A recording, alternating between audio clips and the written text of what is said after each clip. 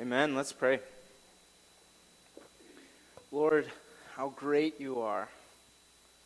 How wonderful, how mighty, how beautiful, how wonderful beyond our imaginations. Lord, we could exhaust the whole thesaurus of the whole human language and barely even come close to scratching the surface of who you are.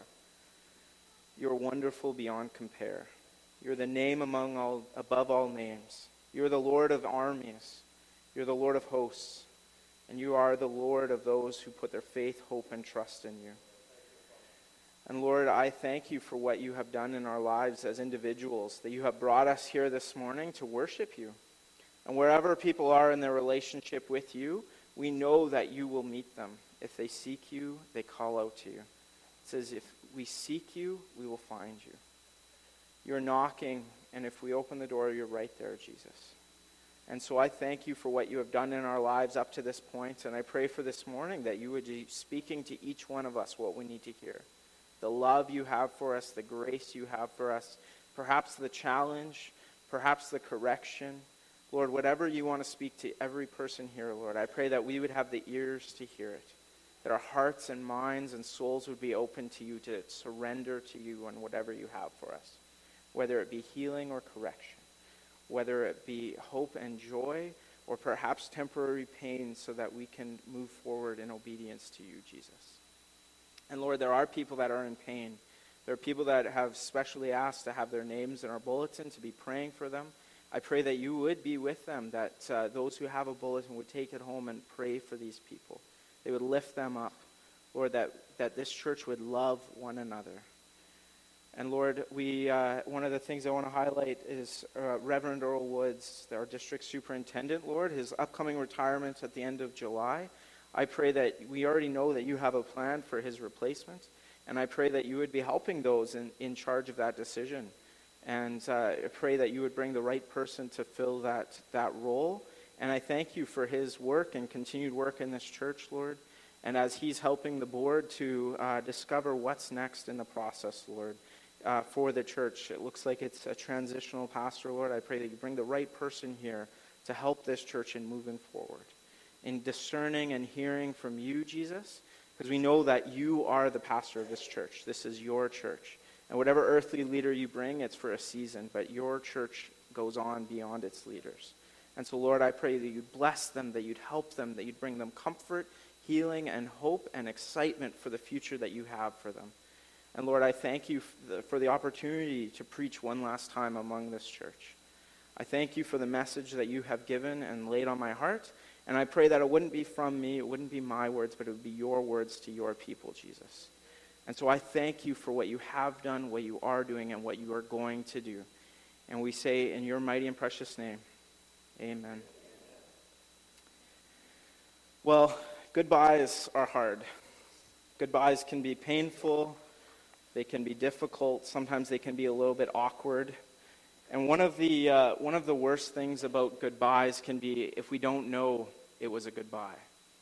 There's tons of stories, and everyone, I'm sure, knows of somebody who their loved one walked out the front door and they thought it was just goodbye for the day, but it was goodbye forever. And they didn't know it was coming. It was sudden. It was unexpected.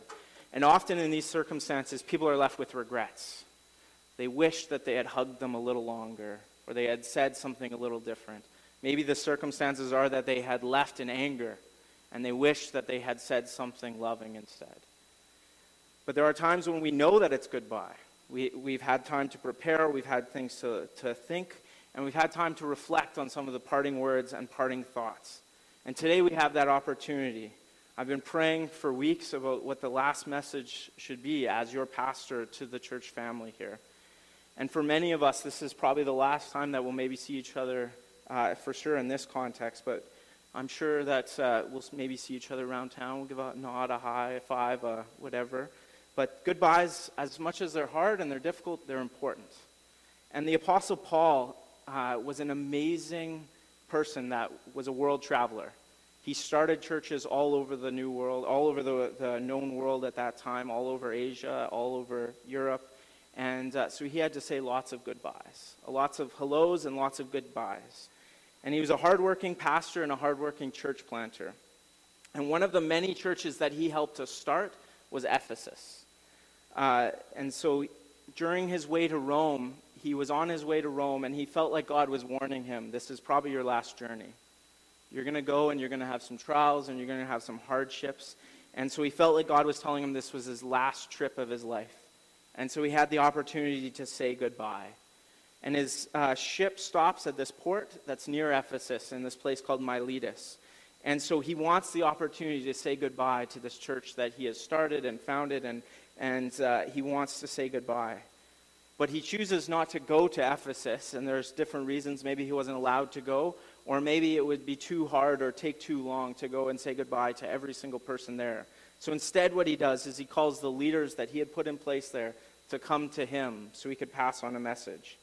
And as I was praying for this, I felt led to this passage as Paul's farewell to the Ephesian church, to the Ephesian elders, as my farewell message to all of you. So we're in Acts 20, 17 to 32 out of the NIV. As usual, it's going to be on the screen behind me, but I'd love for you to turn your Bible or your iBible there. This is actually one slide ahead. There should be starting in verse 17. It says in the NIV, "From Miletus, Paul sent to Ephesus to the elders of the church." So Paul is gathering the leaders of the church to this port of call. His boat on the journey is going there, and he calls them to him. And so because he planted the church, he calls the people who he had been co-workers in the faith. He had worked with these leaders. He had raised them up, discipled them, helped them to know who Jesus was. And he calls them. He wants to greet them. And so these people, they were pastors or overseers or elders of the church. He knew them. He trusted them. And he loved them. And he wanted to see them in person one last time.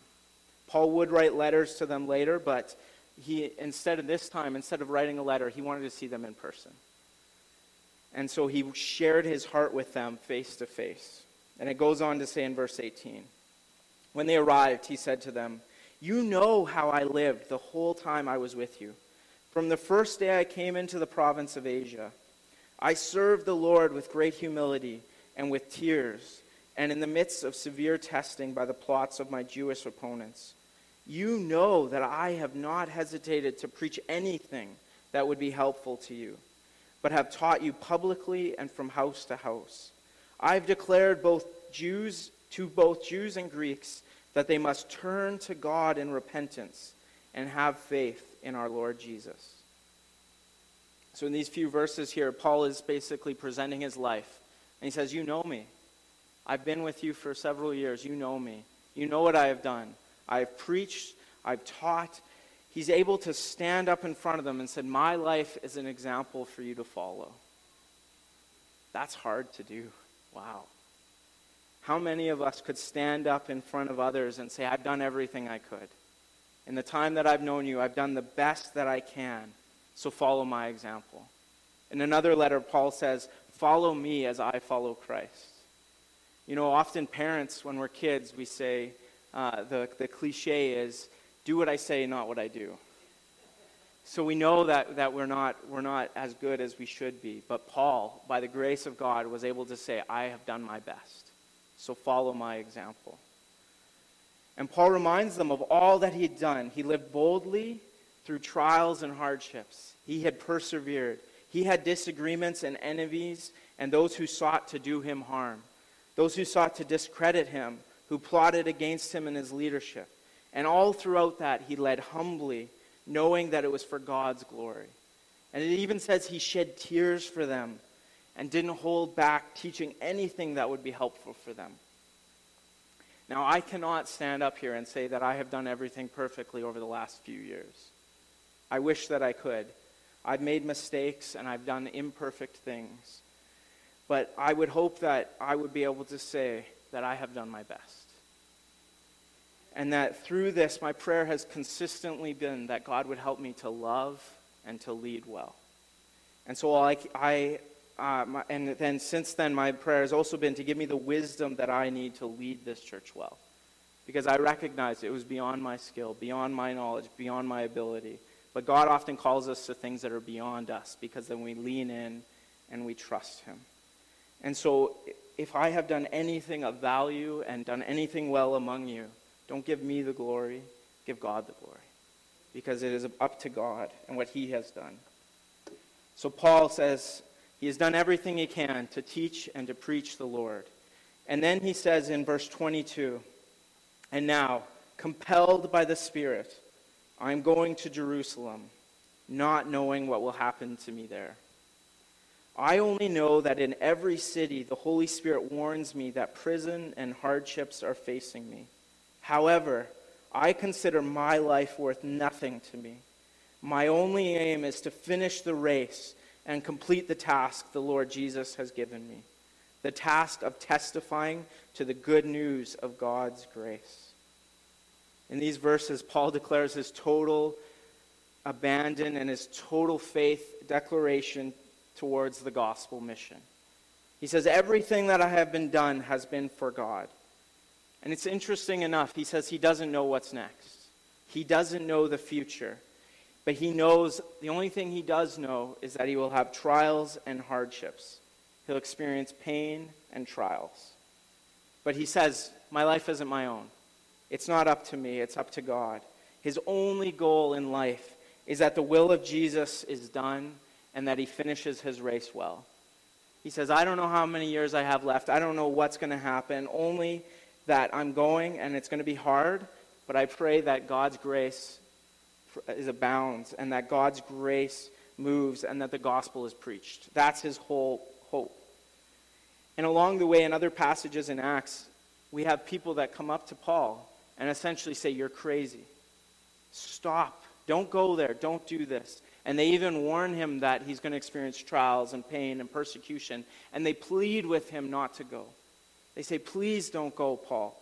They try to use reason. They try to use tears. They try to use emotion. But Paul says, I can't. I can't listen to you. I have to go. He was compelled by the Spirit. And this compulsion isn't forced. God doesn't force anyone to do anything. But he strongly urges them to. Paul knew in his spirit what the right thing to do. Even when his friends and his loved ones said he was crazy, he had to.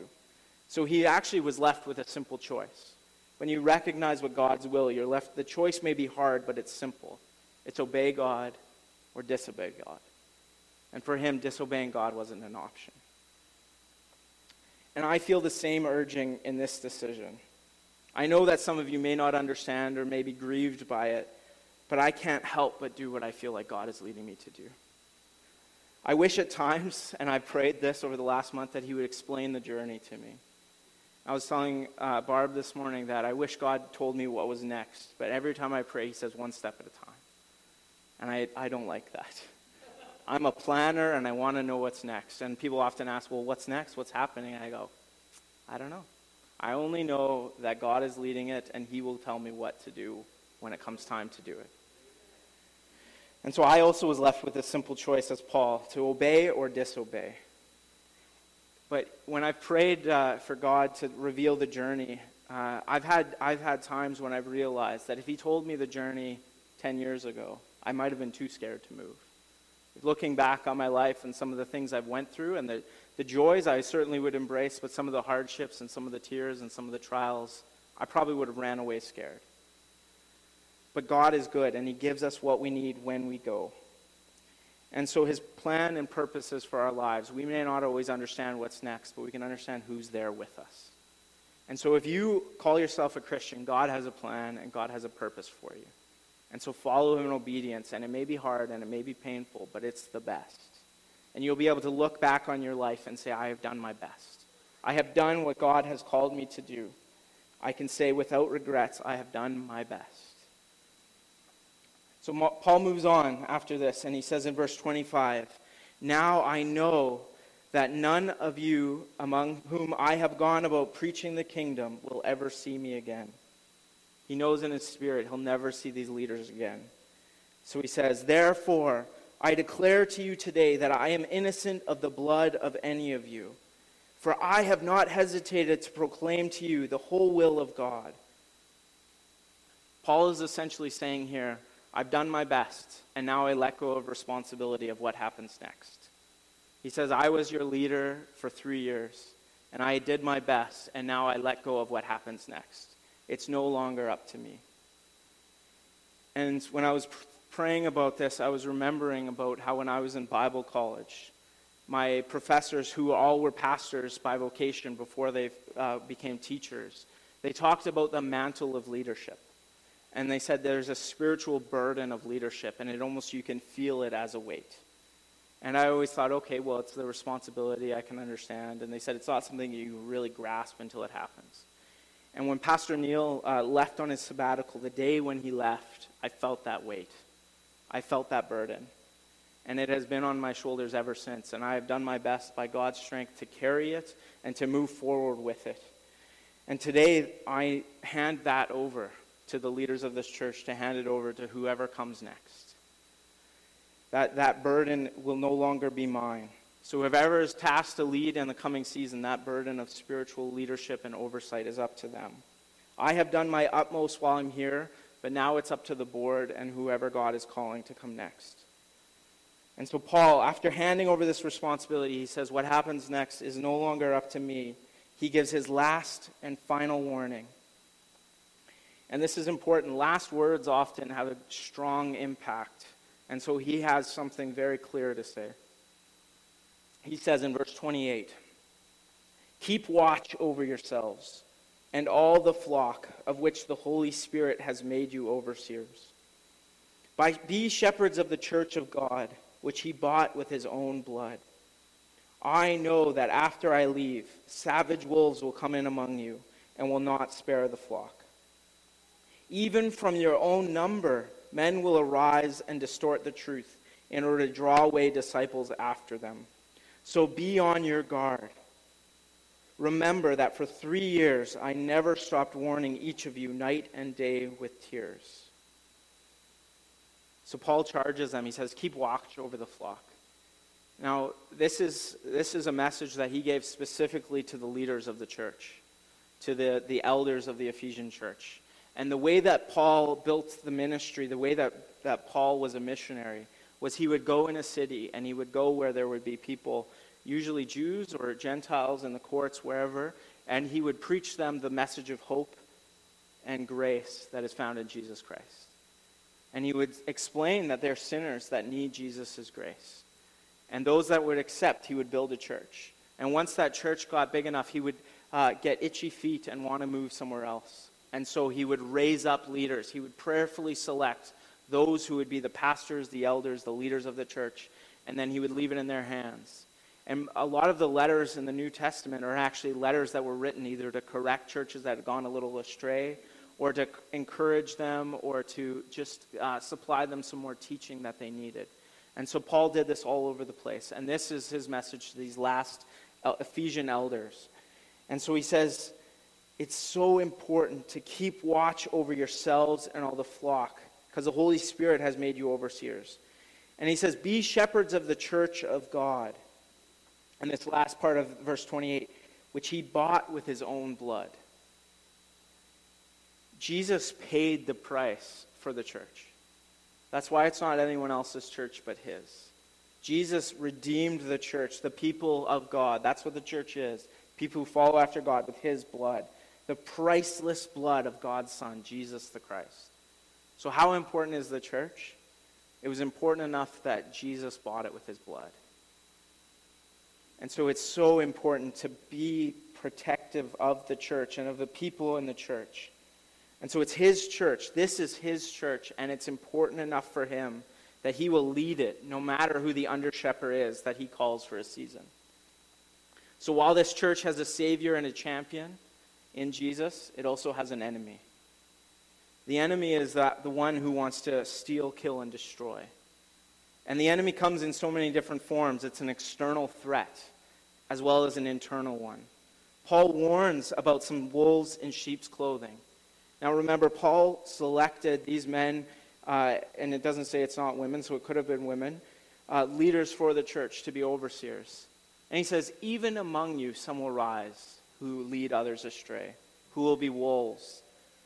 Now, wait a minute. So Paul selected these people with God's help, and he knows some of them will betray God and others. You know, Jesus chose 12 disciples. and one of them was a betrayer too. And so even among God's people, those who know the right words, know the right things to say, know the right forms to follow, some of them are wolves in sheep's clothing. That's a scary thought. But God is the protector. God is the one who is there, and God cares about it enough that he sacrificed himself to pay the price for the church. So the charge that he leaves is to be on your guard. Like Paul, I have warned you to be obedient and to seek after the Lord, and to seek to be fruitful and be discerning. And so Paul warns them not to listen to others who would distort the truth, not to listen to others who would want their own way. And actually, if you read the letter of Ephesians, which comes after this does happen in the Ephesian church. He even specifically names people who have sought and led others astray. And so there are some who, for their own purposes and desires, distort the truth. Maybe they use the right words, but they certainly aren't doing it in a loving way.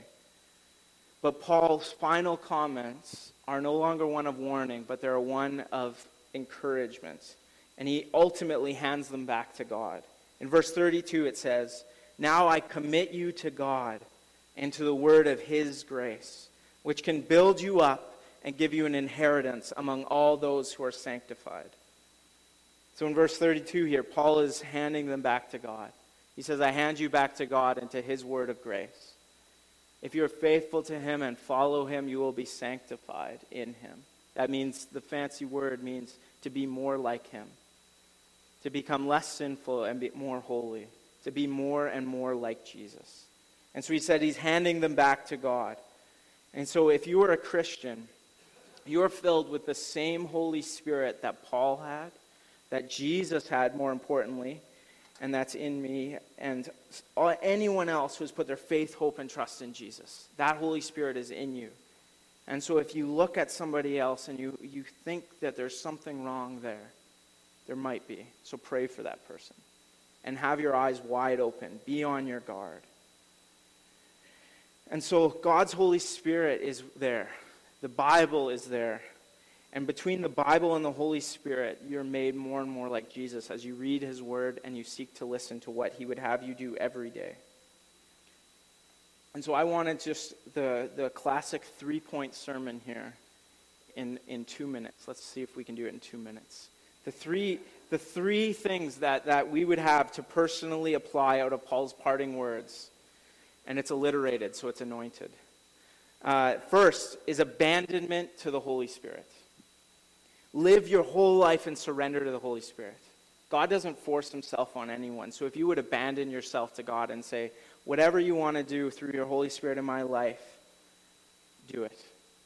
You will not go wrong through doing that. Paul lived that way. Paul threw himself on God and said, whatever the Holy Spirit wants, even if it's trial and pain and hardships and ultimately death, he says, may God be the glory. And so he's listen and be guided by the Holy Spirit daily. Number 2, alertness to the enemies of our soul. Be on your guard for wolves outside of and inside of the church. The enemy longs to steal, kill, and destroy your soul. The sad thing and the scary thing is he most often uses other people to do it. So don't be deceived. Remember that you can recognize God and his work in others by love. Love one another. And thirdly, allegiance to the grace of God. God is the God of mercy and grace. Fall on his mercy and receive his grace daily. Grace is what gets you through every day. And grace is this gift. It's this gift of love from God. It's this gift of life in God. Grace is a gift that you don't earn, that you don't deserve, that you can't earn. And so every single person needs daily gift of grace to endure trials and the hardships of life. So there you go, the 3-point sermon. Abandonment to the Holy Spirit, alertness to the enemies of the soul, and allegiance to the grace of God. If you stick with God, you won't go wrong. And so, church, as your pastor for this last Sunday, I just want to pray a blessing over you. I want to pray a blessing as the worship team comes forward. And know that I love you, know that I care for you, and know that I am in prayer for you. I don't know what God has next for me, and I don't know what God has next for you. But I know that if we live in obedience and surrender to him and his Holy Spirit, that it will be good. Amen. If we obey him, he has a good plan for us. So would you join me in prayer? Jesus, you are Lord.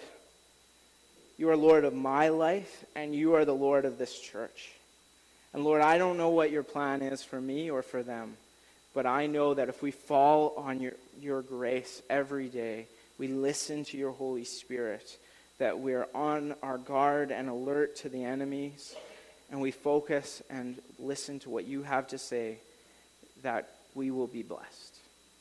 Not necessarily in riches, not necessarily in an easy life, but we will be blessed by a relationship with you, Jesus.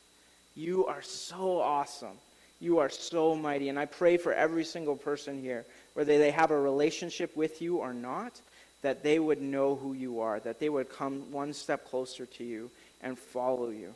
Their lives will be so much better if they live in obedience to you. Jesus, you have a plan. You have a purpose for each one of us here. And whether we're following you or not yet, I pray that we would come to realize that. That maybe we don't know the 12th step down the way, but we know the next step. And that's to pray and seek out to you and say, what would you have for me, Jesus? And so I pray that you would bless this church. I pray that you would bless every single person here, that you would help them to reach the lost, to seek and save, to have an abundance and overflow of those who are putting their faith, hope, and trust in you, Jesus. That they would be disciples who make disciples. And Lord, sometimes when we go through hard things, we can have excuses and think, well, I just need to focus on healing, or I just need to do this. But Lord, we are called to obey you and to be disciples who make disciples no matter what. And so I pray that this wouldn't be a distraction from obedience to you, but this would be a time when they would gather together, love one another, care for one another, and go out and share the gospel with their friends, their loved ones, their neighbors. That this church would be a beacon of hope and light to this community. That you would be building bridges into the homes around it, that people, maybe they don't know Jesus, but they would know your love through these people, Jesus. And so I pray for Larry Dahl next weekend as he's leading the AGM and that he's going through. I pray that you would anoint him and help him in this time of helping the church transition this little bit. And I pray for the transitional pastor, that you would bring the right person to help this church, to help this church to know who they are and to know the path forward, Lord. That all of the people would be faithful in praying for their leaders, for the board, for the district superintendent, Earl Wood, and for the transitional pastor to come, Lord. Be with them, bless them, help them, and may your mighty and precious name be on their lips and in their hearts. In Jesus' name we pray. Amen.